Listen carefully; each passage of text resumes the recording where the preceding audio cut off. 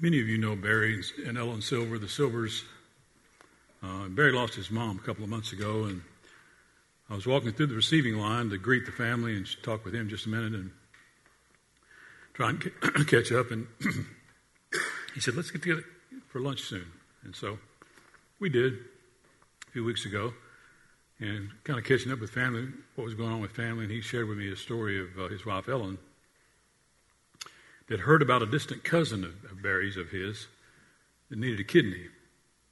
So she prayed about it and told Barry, I think the Lord wants me to give your cousin this kidney if I'm a match. He said, you don't even know her. You've not even met her. She said, well, I've just been praying about this and I think that's what the Lord wants me to do. And so she goes and gets tested. Sure enough, she's a match for this girl's kidney and gives the girl a kidney, a cousin that she's never known. And Barry was still kind of blown away at that. And I said, what an incredible story of sacrificial grace on her part and on your cousin's part, that God, in his sovereignty, placed those two people in the same proximity with each other that could meet a need for each other. And if her giving a kidney to an unknown cousin is not sacrificial grace, I don't know what it is. And that's where we find ourselves this morning. If you want to turn to 2 Corinthians chapter 8, where we'll be spending the bulk of our time today. We started in week 1 with looking at gratitude and grace, how gratitude and grace have to work together.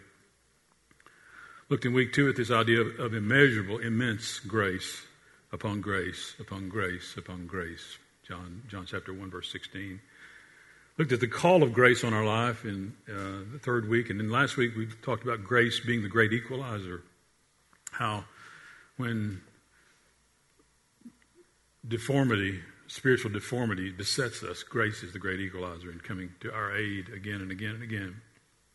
Let's look at this text in 2 Corinthians chapter 8, verses 1 to 9 together and see the things that grace gives us, how sacrificial giving and grace work together. 2 Corinthians 8, verse 1. And now, brothers and sisters, we want you to know about the grace that God has given the Macedonian churches.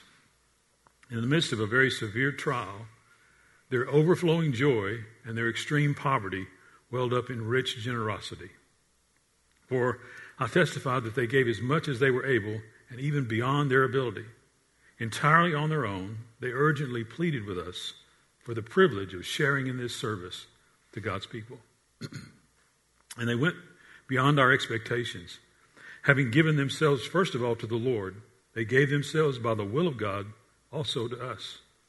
So we urge Titus, just as he had earlier made a beginning, to bring also to completion this act of grace on your part. But since you excel in everything, in faith, in speech, in knowledge, in complete earnestness, and in the love we have kindled in you, see that you also excel in this grace of giving.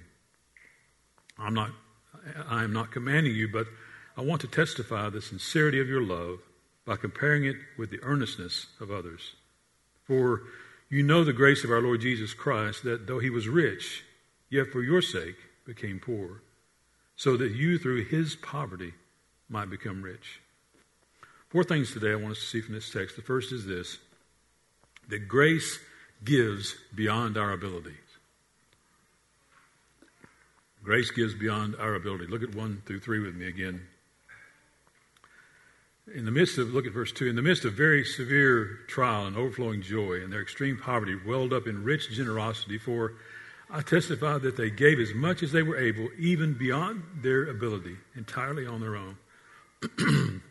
Even beyond their ability. Meaning, not out of what they possess, but out of what they're about to possess.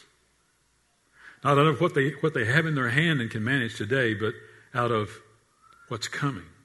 What they know to be coming around the corner down the road. Meaning, my faith is not in what I hold today and my ability to give from that resource, but from the resource God's going to give me in giving today. Giving in faith. Giving beyond their own ability. Now, how do they do that? How do we do that? If you look at verse 2, you'll see it's with a joy sandwich. Look at these 3 phrases in verse 2. In the midst of every severe trial, their overflowing joy and their extreme poverty. So the sandwich between severe trial and extreme poverty is this overflowing joy. This idea that we find joy in those times of giving, I would submit to you, if you really want to experience real joy, learn to be a gracious giver. I've shared with you several stories about my godly grandmother, and one I just learned of about a year or so ago, a little over a year ago. I'd never heard this story before. It didn't surprise me, but I'd never heard it. My mom was one of 8 children, 7 girls and a boy, and her dad had a problem with alcohol, and he would come home oftentimes drunk and never really abusive to the children, but got to where there was some violence involved, and my grandmother was afraid for the life of her kids, and so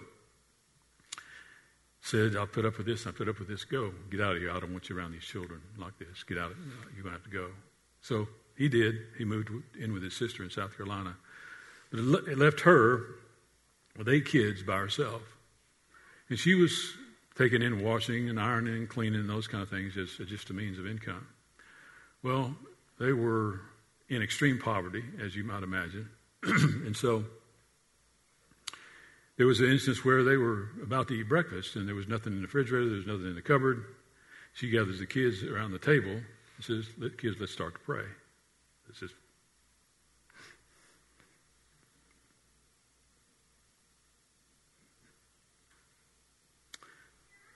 So they started to pray.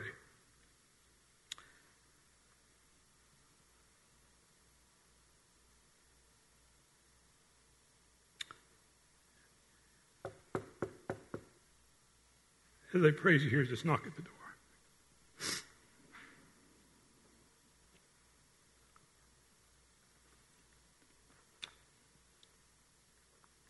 There's a neighbor lady at her front door with a pot of oatmeal about this big. She said, Miss Shields, I fixed way too much oatmeal today.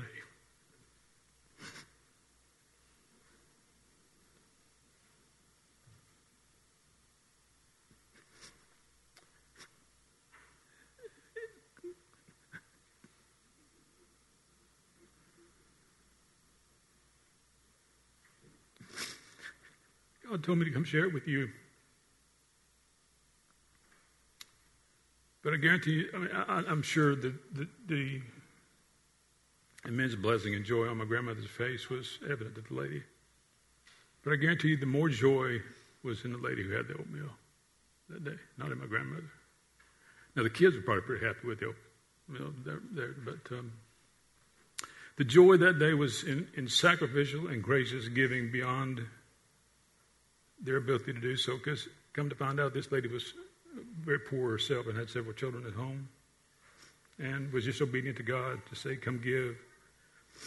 Perspective is a great teacher about grace because it forces us to look beyond ourselves. It forces us to look at not our own abilities, but God's ability beyond our capability to meet needs and to step into situations. There's a huge difference between giving out of your ability and giving out of faith. Your ability says, I can do this. We can do this. Come on. Faith says, God can do that every time. God can do that. Ability says, here you go, from me to you. Faith says, there you go, from God. I'm just a steward. I'm a funnel. I'm a sieve of what he's placed in my hands to share with you, as that neighbor lady did with my grandmother and those kids that day. As we find ourselves giving out of our own ability, we'll miss huge blessings in our life. We could learn to give out of faith, give beyond ourselves, beyond our own abilities and capabilities, of not what we possess today, but what God has promised to give us both today and tomorrow if we'll be obedient to him. And he does that again and again and again and again. Grace gives beyond our ability. Secondly, grace gives beyond our expectations. Look at verses 4 and 5 with me. They urgently pleaded with us for the privilege of sharing in this service to God's people. And they went beyond our expectations, having given themselves first of all to the Lord. They gave themselves by the will of God also to us. Beyond our expectations. In essence, wanting nothing in return, giving out of the joy of giving and not so that I'll get. So here's these impoverished believers here at the Corinthian church that had little means to give from, yet Paul admonishes them for their generosity, and they weren't saying that you're not giving to get. You're giving just out of obedience and out of the goodness of your heart and beyond the expectations of getting something from it. So this verse says this is just another element of the sacrificial ways in which they live and gave themselves over to the Lord in the first place, beyond their ability to do so. It's just a further expression of what's already in their heart instead of what's in their hands. And notice this, if God is really Lord in your life, and we pray to Him as Lord, we seek Him as Lord and acknowledge Him as Lord, if that's really true, if He's really Lord in your life, then He'll be Lord of your time. If He's really Lord in your life, He'll be Lord of your talent. If He's really Lord in your life, He'll be Lord of your treasure. He'll be Lord of all you have. It's been said, Billy Sunday said many years ago, He's either Lord of all or He's not Lord at all.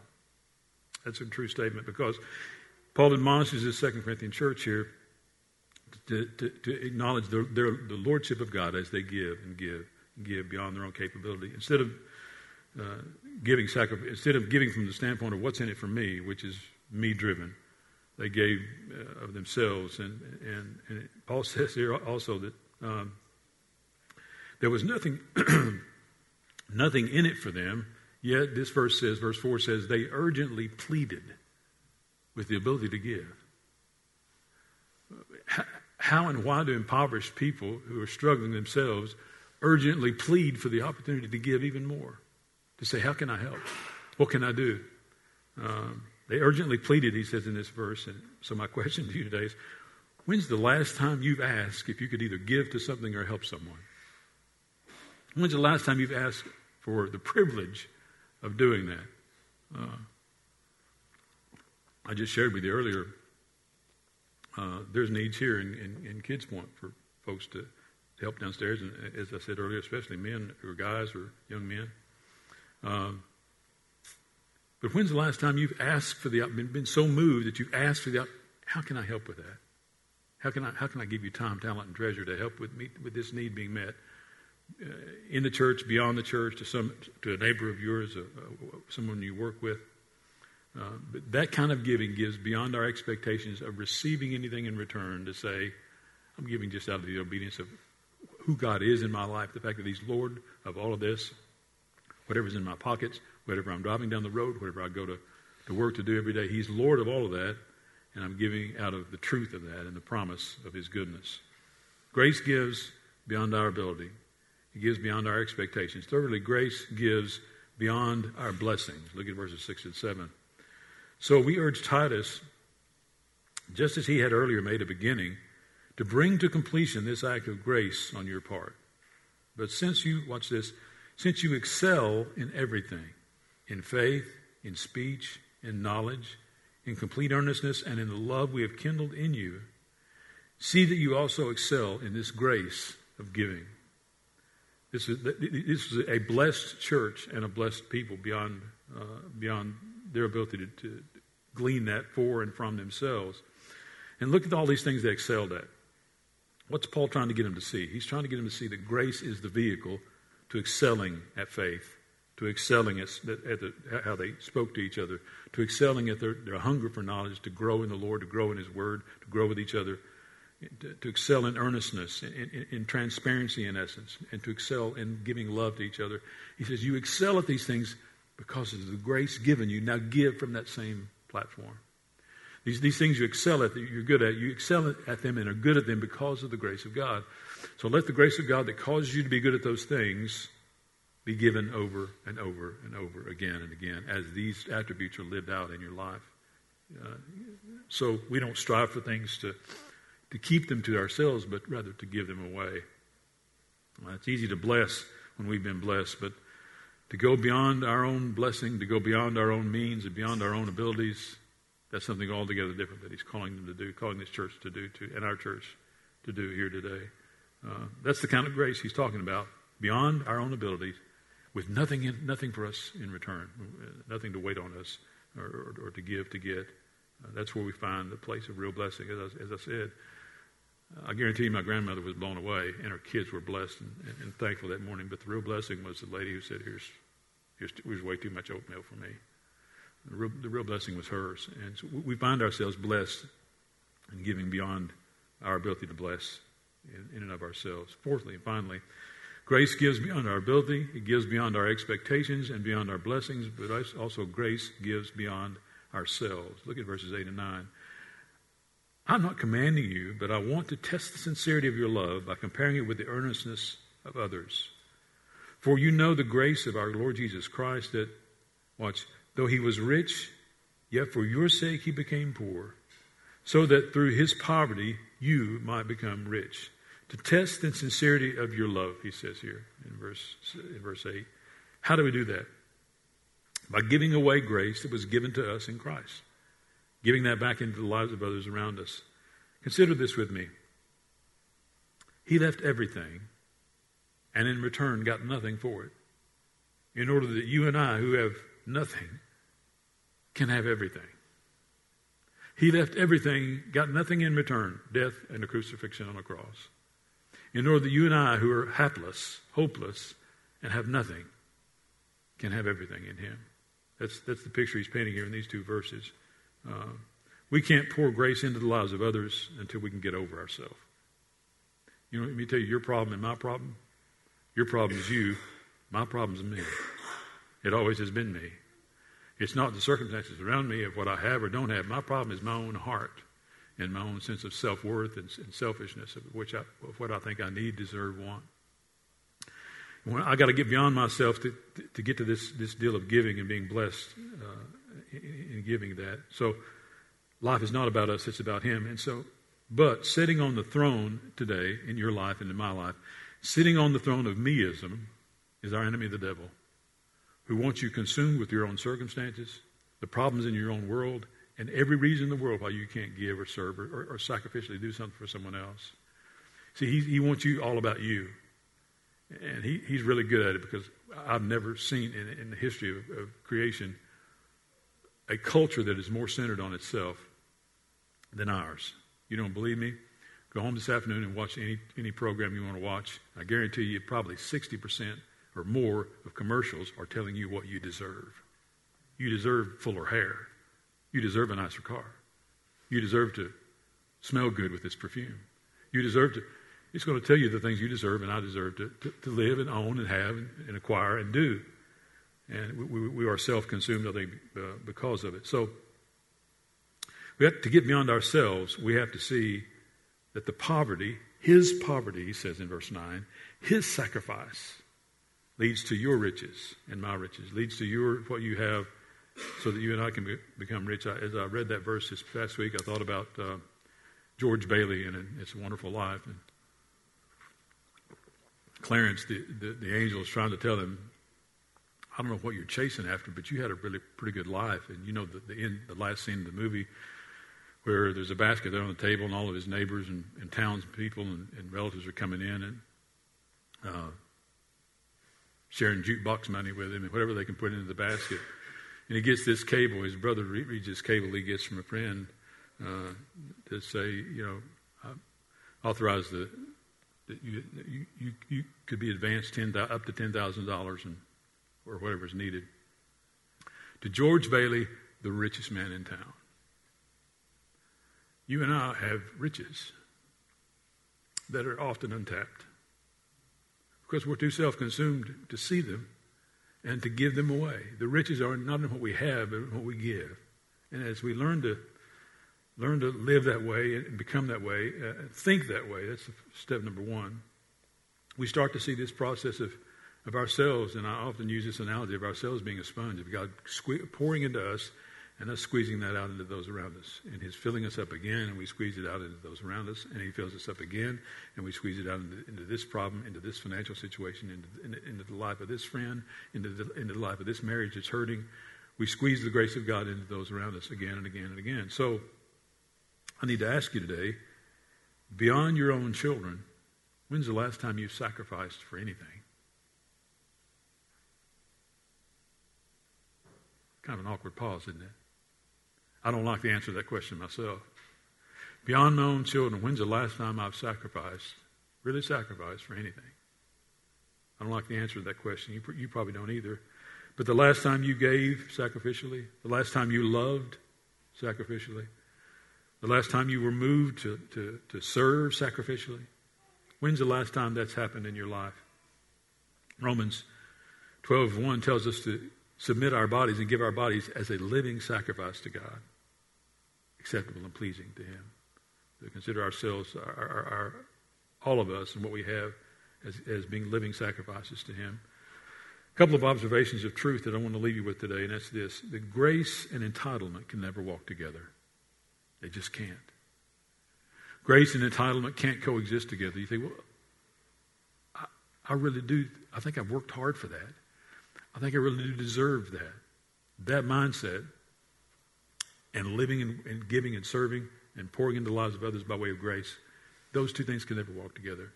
So if we really want to experience the grace of God, the blessing of God at the hand of God, we got to get beyond what we think we deserve or are entitled to. And that's a hard get. It's a hard mental jump in our culture. I get that. As I've said over and over again, you've heard me say it, and I'll still say it again and again. You can agree or disagree with it. It's fine. But children are at the center of the universe in our culture.